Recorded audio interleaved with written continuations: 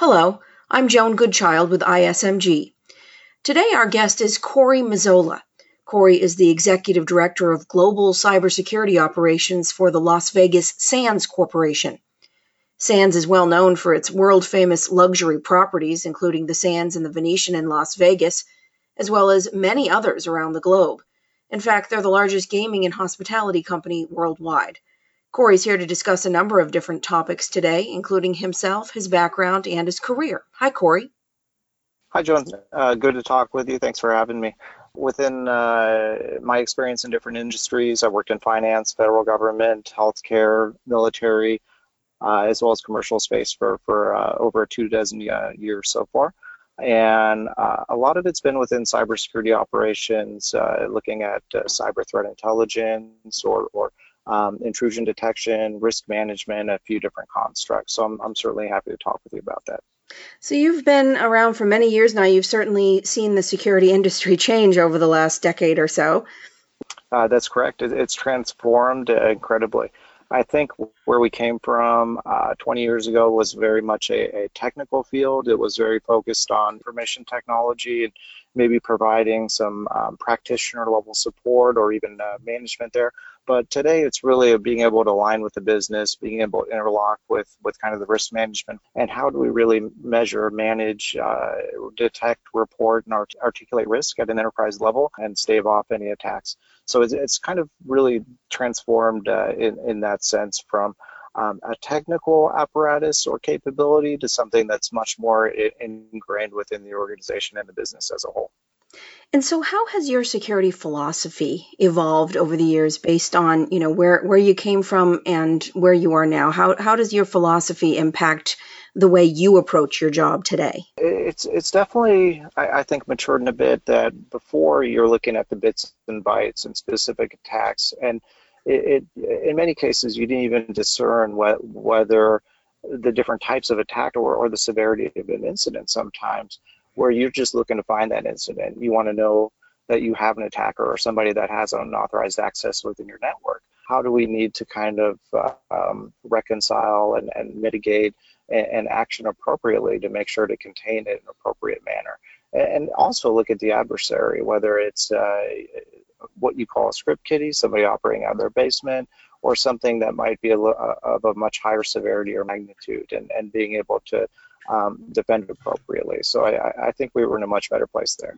Now, what's your approach to enterprise risk detection today? Tell me a little bit about what you prioritize and how you look at that issue now. I think with all of the disparate technologies, capabilities, and if you want to call them solutions, we're in a much better place technologically these days, which gives us quite a bit of an edge in an automated manner sometimes.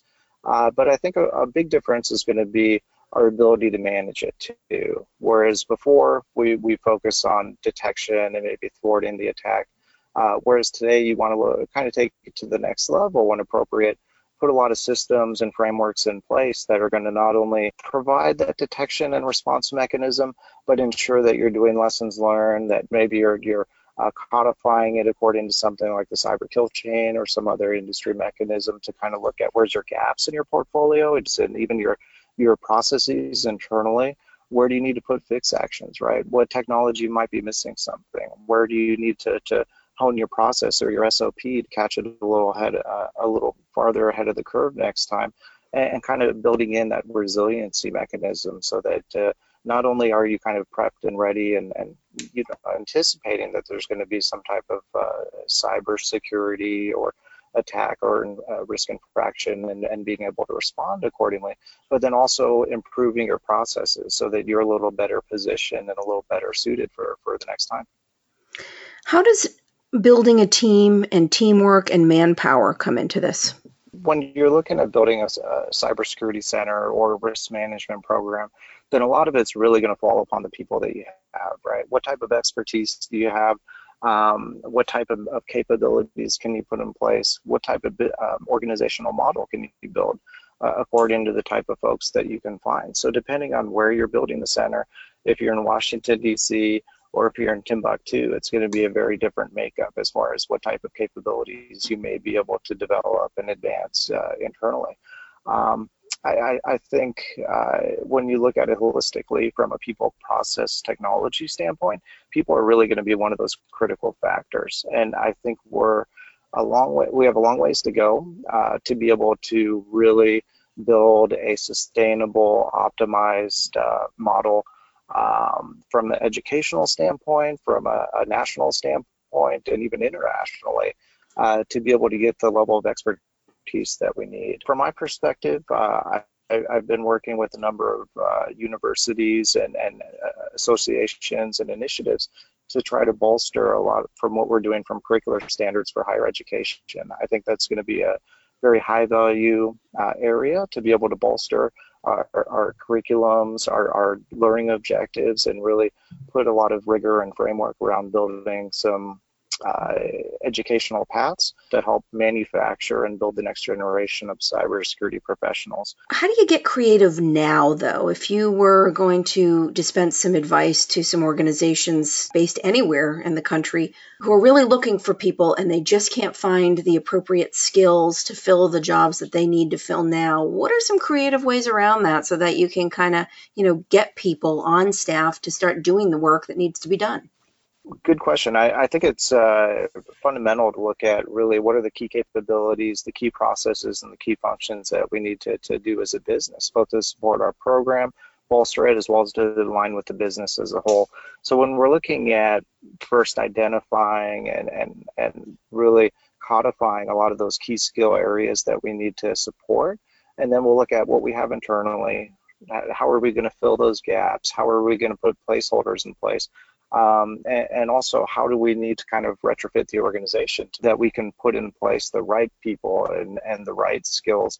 And then also maybe look externally too, look at some of the local universities, look at the different options for procuring and also bringing in some talent that might be able to support some of those key areas. Like just one good example might be if I'm looking for somebody that's going to be a cybersecurity project manager or technical integrator or solutions team, then I don't necessarily need somebody that has 10 or 15 years cybersecurity experience. Of course, I would love that, but I can also look for somebody that's got a great technical background, maybe programming, architecture, etc., and try to bring them in and help develop and grow that skill set organically. At first glance, some might think security has the same mission and duties everywhere, but those of us in the industry know that security is very different from organization to organization. What makes your security department different, and how does it differentiate you as a security leader? The onus is on you to kind of galvanize the organization, to really articulate the business case, to really work with a lot of the key stakeholders internally and the business representatives, and if you have different lines of business or different business entities, to make sure that you can hopefully bring them all together, kind of reconcile any differences, really help them to understand what the value proposition is that you're bringing to the table and how cybersecurity or risk management can help to better their organization or their business and help support them, and really where it fits in. Why is it essential? Why is, especially since in many cases it's not going to be a revenue generating aspect of the organization, it's really just, I think, illustrating that value and helping them to better understand it. Corey Mazzola, thank you for joining us today. Sure, thanks for having me. For ISMG, I'm Joan Goodchild.